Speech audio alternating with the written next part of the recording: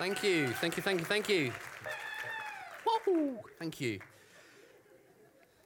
Well, the first miracle is that I managed to actually step up onto the stage because it was legs day at the gym yesterday, and brutal, I tell you, brutal. So if you've got a Bible, why don't you turn to 1 Kings chapter 18. We are looking at the life story of Elijah. So for those of you that haven't been here in the previous weeks, Elijah was one of the prophets of the Old Testament.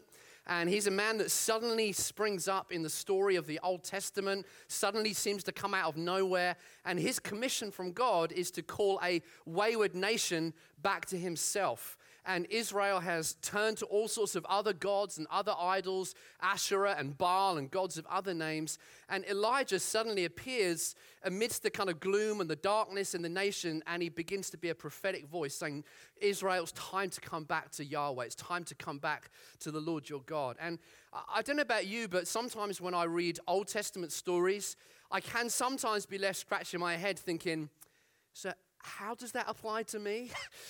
Because these are ancient stories. They're old stories. But this is what the New Testament says about the old. Romans 15:4 says, everything that was written in the past was written to teach us, so that through the endurance taught in the scriptures and the encouragement they provide, we might have hope.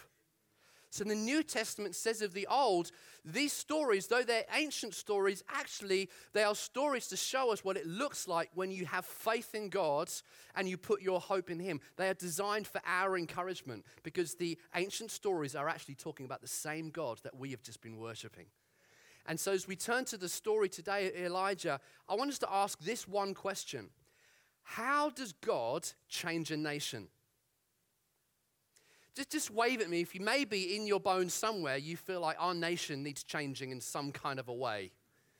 All right, I think we're mostly on the same page here this morning, that we can look at our land, the country that we live in, and probably see numerous things that we know we want God to break in and change. So the question this morning from 1 Kings 18 is, how does God then actually change a nation? How does He transform a country? That's what we're going to answer today as we look at 1 Kings 18. So we're going to dive straight into chapter 18 and verse 1.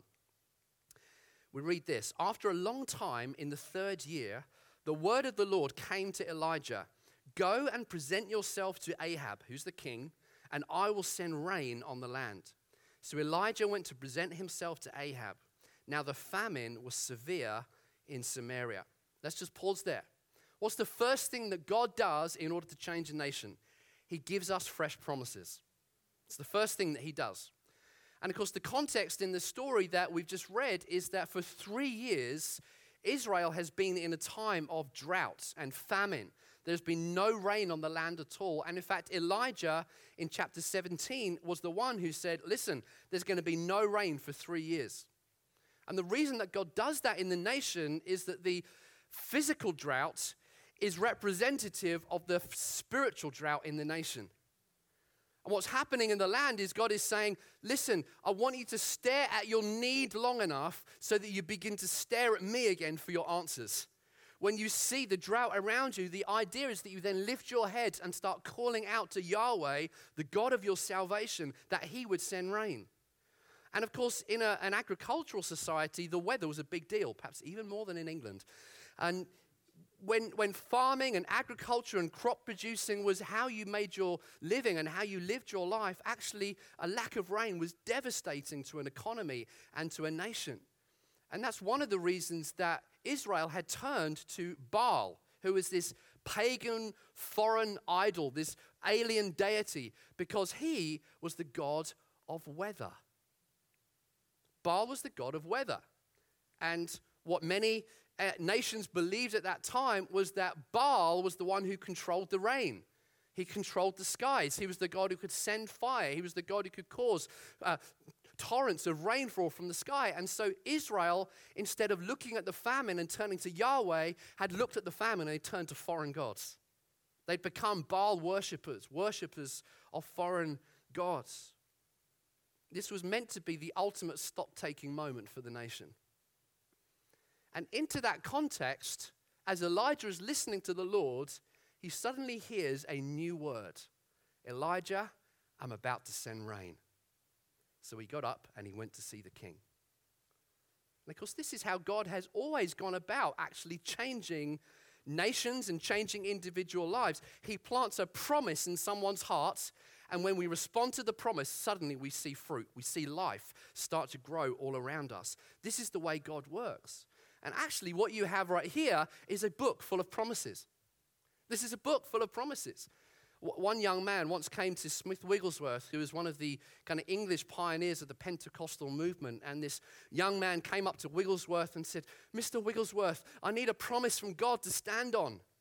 So Wigglesworth took his Bible out of his pocket and he threw it on the train platform. And he said, "Stand on that," in a Bradford accent. So the young man stands on Wigglesworth's Bible, and Wigglesworth says, "Now you're standing on a great heap of promises. Believe every one of them." This is a book of promises. We serve a God who speaks and acts. Scripture says that he's not a man that he should lie. God doesn't deceive. He doesn't tell half-truths. He doesn't kind of lead you up the garden path and then change his mind. God's word is eternal. His word is flawless. Scripture says, listen, mankind, we're like the grass of the field. We're here one day and we're gone the next, but God's word will last forever. In 10,000 years, when you're before the throne of God, this book will still be relevant. Because God's word is eternal. It never fails. When he speaks, it comes to pass. God's promises actually are what brings change. His word is what causes change to come about. And what we know from Scripture is that there are two types of promises in the Bible. And when you read a promise in Scripture, you need to ask yourself, which kind of promise is this? On the one hand, you've got unconditional promises. These are promises that come with no strings attached. The fulfillment is all on God's end, not yours. But then on the other hand, you've got conditional promises. Promises where God says, this is what I promise you if you will do X, Y, or Z. So for example, an unconditional promise would be God's promise to Abraham. God comes to this man who's just minding his own business, living in a place called the Ur of the Chaldees. You can read about it in Genesis chapter 12. And God just pitches up to Abraham and says, "Abraham, follow me. Leave the land where you're living, and I will show you where you're meant to go. I'm going to bless your descendants, and they're going to outnumber the stars in the sky, and you are going to be a blessed nation. From you, a whole nation's going to come." Now, that promise was all on God's end. God's just like, this is what I'm going to do. Here we go. Off we go. The fulfillment was on his end. But there are also many conditional promises in Scripture. In fact, most of them are conditional promises. And that's because God doesn't just want you to be a spectator sitting on the stands. He wants you to be a participant. He wants you to be a partner. He wants you to grab hold of his hand and say, "Father, I'm in your business. Let's go. Let's do this together." Do you understand you're a partner, not a spectator? And that's why so many of God's promises are actually invitations to come close, to get involved, to be part of something that he is doing. That's why Jesus says, listen, I only do what I see the Father doing. What he's doing, that's what I'm about. I'm partnering with God. Let me just take, for example, some of the conditional promises of Scripture. Psalm 37:4 says this, "Delight yourself in the Lord, and he will give you the desires of your heart." Anybody here want the desires of your heart met? I think all of us should say, yeah, I want to be happy, I want to be joyful, I want to be thriving, I want to be in the sweet spot of life, I just want to be ready to rumble and just enjoying what I'm meant to be doing. Well, there's a promise in Scripture. Delight yourself in the Lord, and he will give you the desires of your heart. It's a conditional promise. The Father's saying, this is what I want to do in your life. Here's the roots to it. Delight yourself in me. Put me at the center of your life. Live a life of worship and celebration and prayer. Just make your delight in me, and I'll sort out the rest. Do you see? It's a conditional promise. Here's another one. Proverbs 3 verse 5 says, "Trust in the Lord with all your heart and lean not on your own understanding. In all your ways acknowledge him, and he will make your path straight." Any of us here just long for your path to be straight, for God just to direct your way, to tell you what to do in life? Like, what am I meant to be doing, Lord? Please make my path straight. Well, there's a promise. Trust in the Lord. Acknowledge him in all your ways, and he'll make your path straight. It's a promise from God. Actually, if you make your decisions with Christ at the center, he's going to sort your path out for you. So stop worrying. You've got a promise, but it is something that you need to respond to. Take another one. Isaiah 26:3 says, you will keep him in perfect peace whose mind is stayed on you. Anyone here ever experienced anxiety, worry, fear, panic? I certainly have. But there's a promise for you. There's a promise for me, and it's this. He will keep you in perfect peace when you choose to set your mind on him. Isn't that amazing? It's a promise. I remember years and years ago when our children were very little, I remember our son going through a season of having nightmares every single night and very, very sleepless nights, like for months and months and months. And as parents, by the end, we were like, Jesus, please just make him go to sleep. Lord, we'll do anything. You know, we were praying and we were fasting and we were warfaring and bless him, he was having these chronic nightmares. And we would pray with him and we would teach him. And then I remember one night he didn't get up. And in the morning at breakfast time, we were like, what happened? What happened? You didn't get up last night? And he's like, yeah. He said, I woke up and I had a nightmare and I was very scared, but I remembered what you said, that I should pray in those moments. So he said, I prayed. And he said, when I prayed, I heard a voice say out loud from behind my bedroom curtain, I want you to think of me. So he said, I did, and I went to sleep. And then he never had another nightmare from that night onwards. Because there's a promise in Scripture. If you set your mind on him, he will keep you in perfect peace. That's the Scripture. That's his promise to you. He's a promise keeper.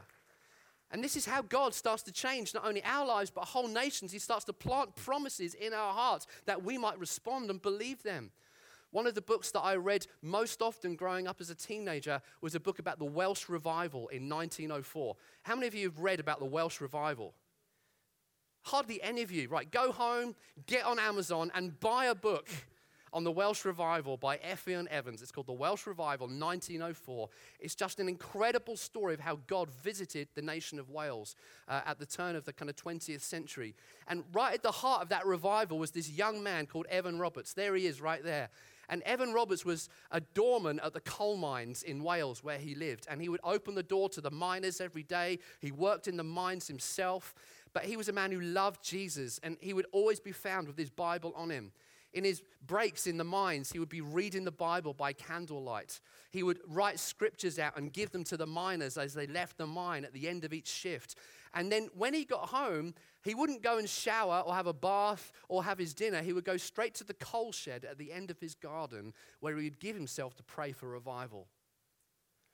And his landlady said that very often he would then come back into the house after hours of praying, and his black coal-stained face would have white gutters all down his cheeks, where he'd just been crying out to God for the nation of Wales and saying, God, would you move in this land? And after many months of this, there came a period of 4 months where for 4 months every night, Evans was woken up from 1 till 4 a.m. every single night. And as he woke up at 1 a.m., he would give himself to pray for 3 hours for revival in the middle of the night. And near the end of that 4 months, he had a vision. And the vision was of a hand reaching down from the moon and catching all of Wales up into it. And then he saw written on a parchment, 100,000 souls. And he knew in that moment that God had given him a promise. There's fresh rain. There's fresh rain. And from that moment, for the next 2 years in Wales, 100,000 souls came to know Christ right across the villages and towns of Wales. And actually, it was a revival that spread all around the known world. And the effects were amazing. So, for example, courthouses were empty because there were no crimes to try. Can you imagine that in our town? Like the courthouses are shut because there's no crime. That's what happened in Wales as a result of this revival. The newspapers, the front headlines were actually not about politics or Brexit. They were actually about revival in the nation and about what God was doing. They were printing God's stories on the front of the kind of secular newspapers of his day. Even the horses that worked in the mines could no longer understand their miners because they no longer swore. The sale of alcohol dropped. Like just the whole nation was transformed. How does that happen? God gives a promise to one man who goes to his coal shed to pray. And then a nation gets changed. That's how God has always done it. He plants a promise in the heart of his people, and they begin to respond. Elijah, rain is coming. What does he do? He gets up to see the king. He does something with what God has said.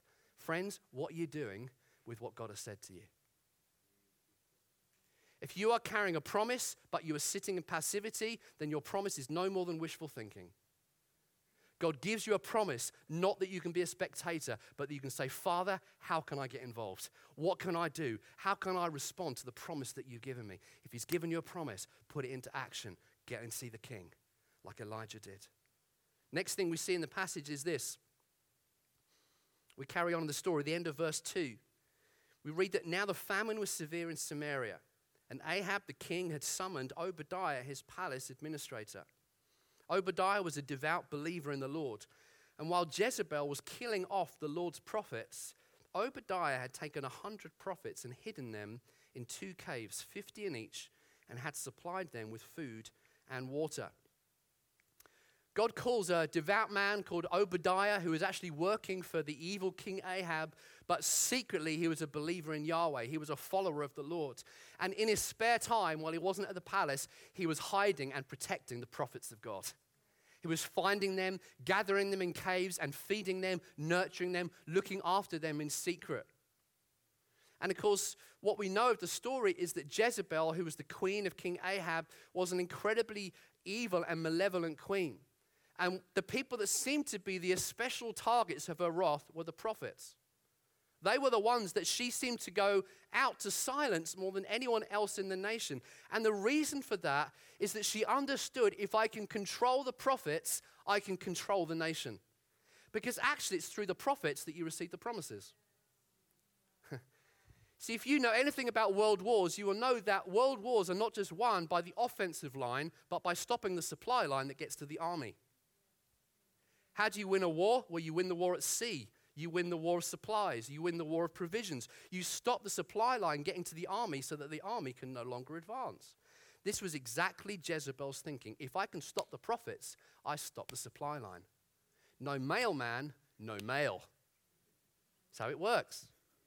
And so Jezebel systematically begins to destroy the prophets because she perhaps knew the history of prophets in Israel who'd brought incredible change as they delivered God's word from God's presence. Just take, for example, one of the Old Testament prophets, Jonah. You know the story about Jonah, the guy who got swallowed by the large fish? Yeah, you know that story? So Jonah, albeit he was a very reluctant prophet, here's God, go to the city of Nineveh and tell Nineveh they've got 40 days to change their act, otherwise I'm wiping them out. And Jonah thinks, yeah, I don't really fancy that assignment. Yeah, I'm going to run away actually from this one, Lord. So he runs away, he gets on a ship, he tries to sail as far as he can away from Nineveh. The ship capsizes, he gets swallowed by a whale, you know the story. And so he's in the belly of a whale, he's got quite a lot of time to think and reflect and think, what am I doing with my life? Why did I make this decision? Maybe I made a bad call. He gets spit out and then he goes to Nineveh and he says, guys, you got 40 days to clean up your act, or God is coming with judgment. And we read this in Jonah chapter 3, verse 4, I think it is. It just simply says this: Nineveh believed God. They called a national fast. They put on sackcloth and ashes. They began to repent of their ways, and God blessed them instead of judging them. See, the prophets of old brought change. When you heard God, it was a catalyst for forward movement. I was in Scotland last weekend with a group of churches, and a couple of young guys came up during the conference just to share some stories with me. And I always get worried when people come to me and say, Phil, do you remember when you prophesied? Because I hardly ever do. And I always hope that it was a good word, not a bad word. And so these two guys came up to me. One of them, a young man, he said, years ago, I was living in the south of England, and you prophesied, and you said that you could see the mountains of Scotland. And he said that you could see me being fired out like an arrow into the hills of Scotland and revival coming to the nation. He said, I just want you to know, off the back of that, I planted a church 2 years ago in Glasgow. It's like, wow. Another young man comes up to me and says, don't know if you remember. He said, you prophesied that I would have a heart for China and that God would open up doors into that nation and that God would give me a special friend through whom I would get that connection. And he said, I'd just like to introduce you to my wife, who is Chinese. And then he introduces me to his 2 children. You see, what happens is God gives prophetic mouthpieces to create forward momentum, to create action. And so Jezebel, of course, tries to stop this. She tries to stop the mailman from delivering the mail. They were a threat. And if you want to shut down the prophetic, you can do it in one of 2 ways. You can either just completely kill it off, or you can institutionalize it. Jezebel did both. If anyone stood up to her, then she had no problem just chopping them at the neck, literally killing them off. But for those that were willing to toe the line, they actually became paid prophets in the king's palace so that they would prophesy the things that the king wanted to hear. In other words, the prophetic got domesticated. Now here's the question. Do you listen to the prophetic only when it suits you? Or do you listen to the prophetic when it's authentically God's voice, whether you want to hear what he's saying or not? Because if you do the former, I would suggest to you that you've institutionalized the prophetic to the point where you only listen to the things that confirm your own opinions.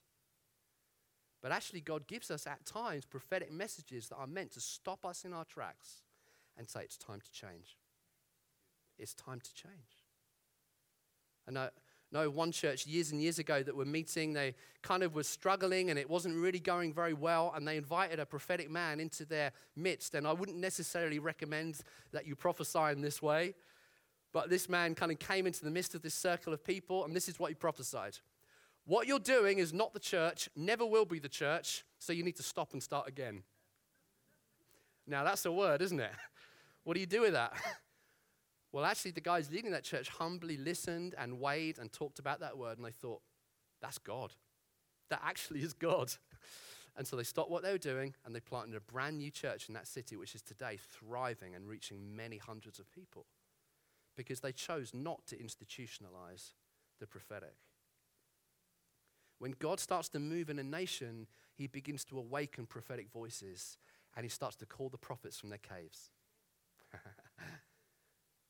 Now, if you are here and you would say that you are prophetic primarily as a gift, I would hazard a guess that you have walked through some kind of experience in your life that has tried to control you, shut you down, institutionalize you, or kill you off.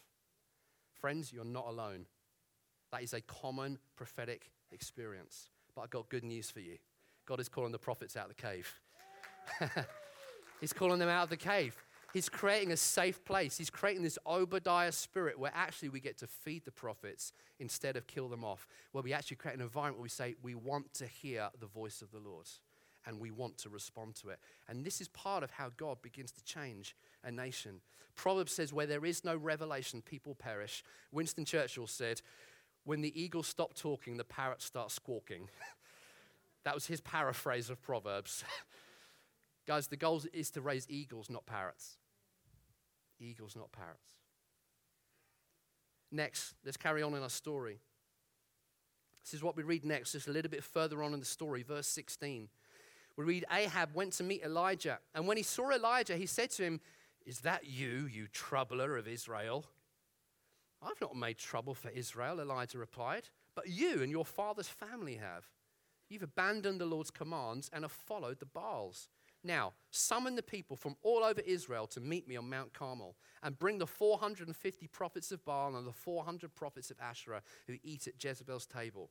So Ahab obediently sent word throughout all Israel and assembled the prophets on Mount Carmel. Elijah went before the people and said, how long will you waver between 2 opinions? That word literally means limping between 2 opinions.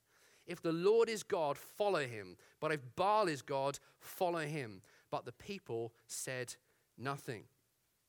Here's the next part of the story. How does God change a nation? He sends his people up the mountain. He sends his people up the mountain. Elijah summons all of Israel to gather on Mount Carmel. A couple of summers ago, I stayed right on the edge of the Mount Carmel range. This is massive range of mountains going all the way to the coast at Haifa. And on that mountain, Elijah summons the nation to meet him. It's a moment of reckoning. And what we know of mountains in Scripture is that mountains are always incredibly significant places of encounter or influence. If you find a valley in Scripture, then it's usually a place of testing. But mountains are places of meeting with God. Just take, for example, this list of significant mountains in Scripture. Mount Ararat was the mountain where Noah's Ark landed and where he first saw the rainbow. Mount Moriah was the Abrahamic covenant. Mount Sinai, the 10 Commandments given to Moses. Mount Tabor, the Transfiguration. Mount of Olives, Jesus prays there before the crucifixion. These are all significant mountaintops where God did significant moments. And in this moment, Elijah has to get up his mountain, his moment. Here's the question for you. What is the mountain of influence that God has called you to go up? Where is your place of significance in culture, in society, where God is saying, come on, don't be passive. It's your time to do what I've called you to do, what I've made you to do. What is your mountain? And primarily, I would suggest to you there are 7 mountains in culture. And it's really on these mountains that the nations are discipled. Not necessarily by us, but certainly they're being discipled by someone. These are the 7 mountains. There's the mountain of religion. Of course, church would be included in that. People who are perhaps called to reach those of other faiths. There's the mountain of family. Again, many of us know that there has been just a systematic dismantling family across our nation over the last numbers of decades.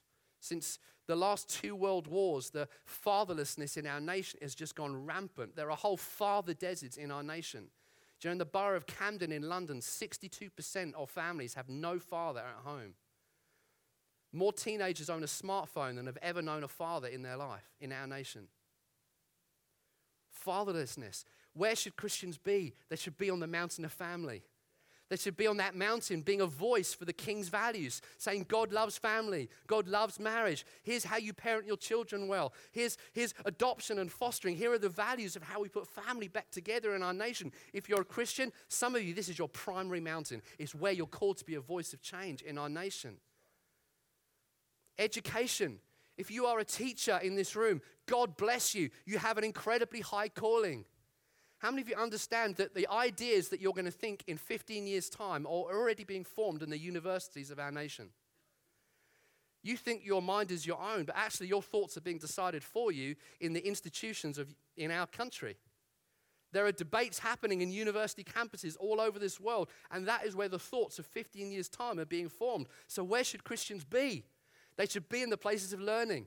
They should be in the places of education. They should be lecturers at university. They should be professors. God bless you, Matt.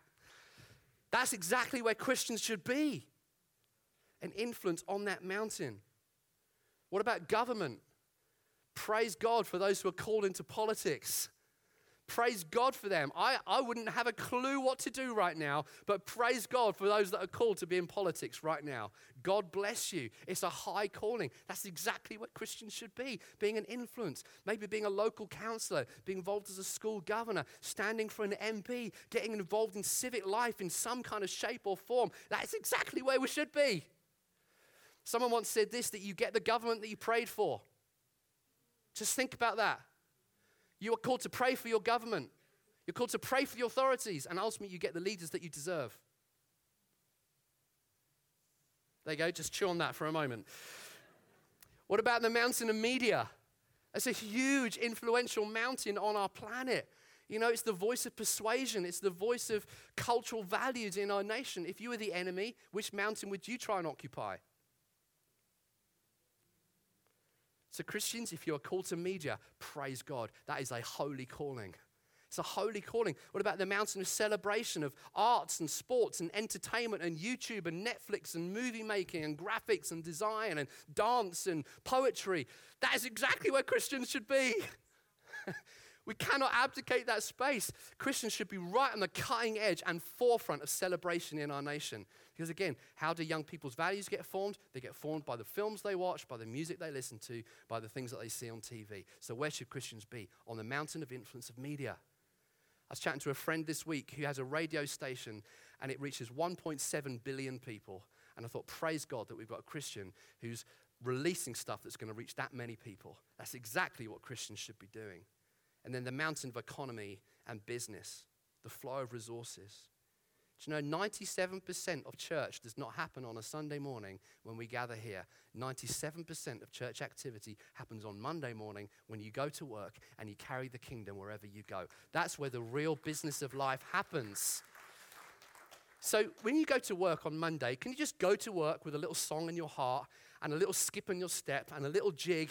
Can you just put a little bit of a strut on? Like, if you're an engineer or an architect or a teacher or a gardener or whatever you're doing, just go with this sense of, yeah, I'm meant to be here. I am salt and light where God has placed me in society. I'm here to make a difference.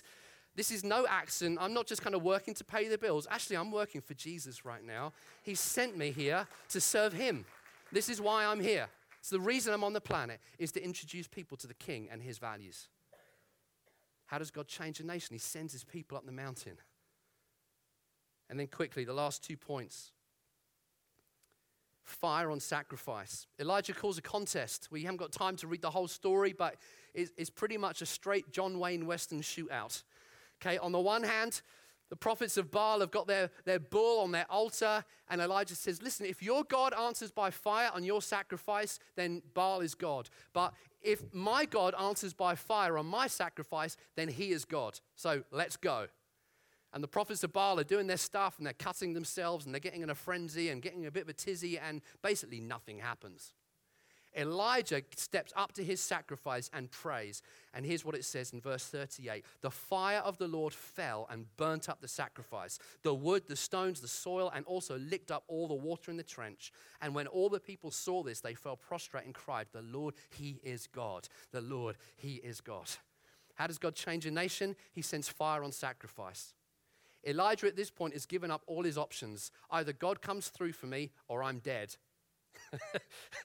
Either God answers by fire or I am sunk. All his options are in one basket. But this is how God works. He comes to those who sacrificially obey him. Friends, are you obeying God in a way that costs you? Because God's fire falls on sacrifice. What about your prayer life? Is your prayer life costing you a little bit of sleep maybe? I love sleep. I find it really hard to give up my sleep. It feels really costly. I was chatting to a friend this week who started a business 18 months ago, and he was saying to me this week that he's almost at full capacity. God has just blessed his business.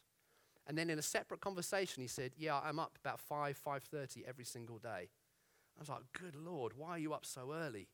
And he's like, because I get up to pray. It's the only time I have to be with the Lord. So I get up early before anyone else is up, and I seek God. And I thought those two ideas are connected. You have sought God, and he has sent fire on your sacrifice. He has blessed your business because you've decided to prioritize him. Another friend of mine at the moment is doing a 40-day screen entertainment fast. 40 days without Netflix, without movies, without any Hollywood entertainment. Why? So that she can seek God for revival during those 40 days. Let me tell you, I'm expecting fire to fall on that sacrifice. What about your giving? What about your secret serving? What about the way you look after others? God falls on sacrifice. And then lastly, as we come in for a landing, this is what we read in verse 41. Elijah said to Ahab, go eat and drink, for there is the sound of heavy rain. So Ahab went off to eat and drink, but Elijah climbed to the top of Carmel, bowed down to the ground, and put his face between his knees. Meanwhile, the sky grew black with clouds, the wind rose, a heavy rainstorm came on, and Ahab rode off to Jezreel. How does God change a nation? He renews revival prayer. He calls people to seek him for the things that he's promised. Notice that Elijah, after fire has come, does not kick back and think, yay, the job's done, brilliant. No. He climbs the mountain again, and he puts his face between his knees, and he says, God, you said you'd send rain. Please send it now. And God answers with rain. And suddenly the spiritual drought is over. The famine is broken because one man decided to get to the coal shed and pray for the promises that God had given him. Friends, if you carry promises without prayer, it's just wishful thinking. History belongs to people who give themselves to pray. It belongs to people who choose to pray. And that's why weeks like this are so significant for us as a church. Because we give ourselves to say, Father, apart from you, we can do nothing. Would you water these promises with your presence? Would you change a nation? Would you do what we cannot do in our own strength? God, would you have mercy on the ones that we love? Would you save the souls of those that are nearest and dearest to us? Oh God, would you send rain? Would you send rain on this land? History belongs to those people. And I want to encourage us together to go on the journey of being a church that prays, that does warfare in the heavenlies, that comes together, that says, do you know what? I'm going to sacrifice my Friday night Netflix so I can go to church and pray. History belongs to you, my friend, if you make that decision, because God is the God who answers prayer.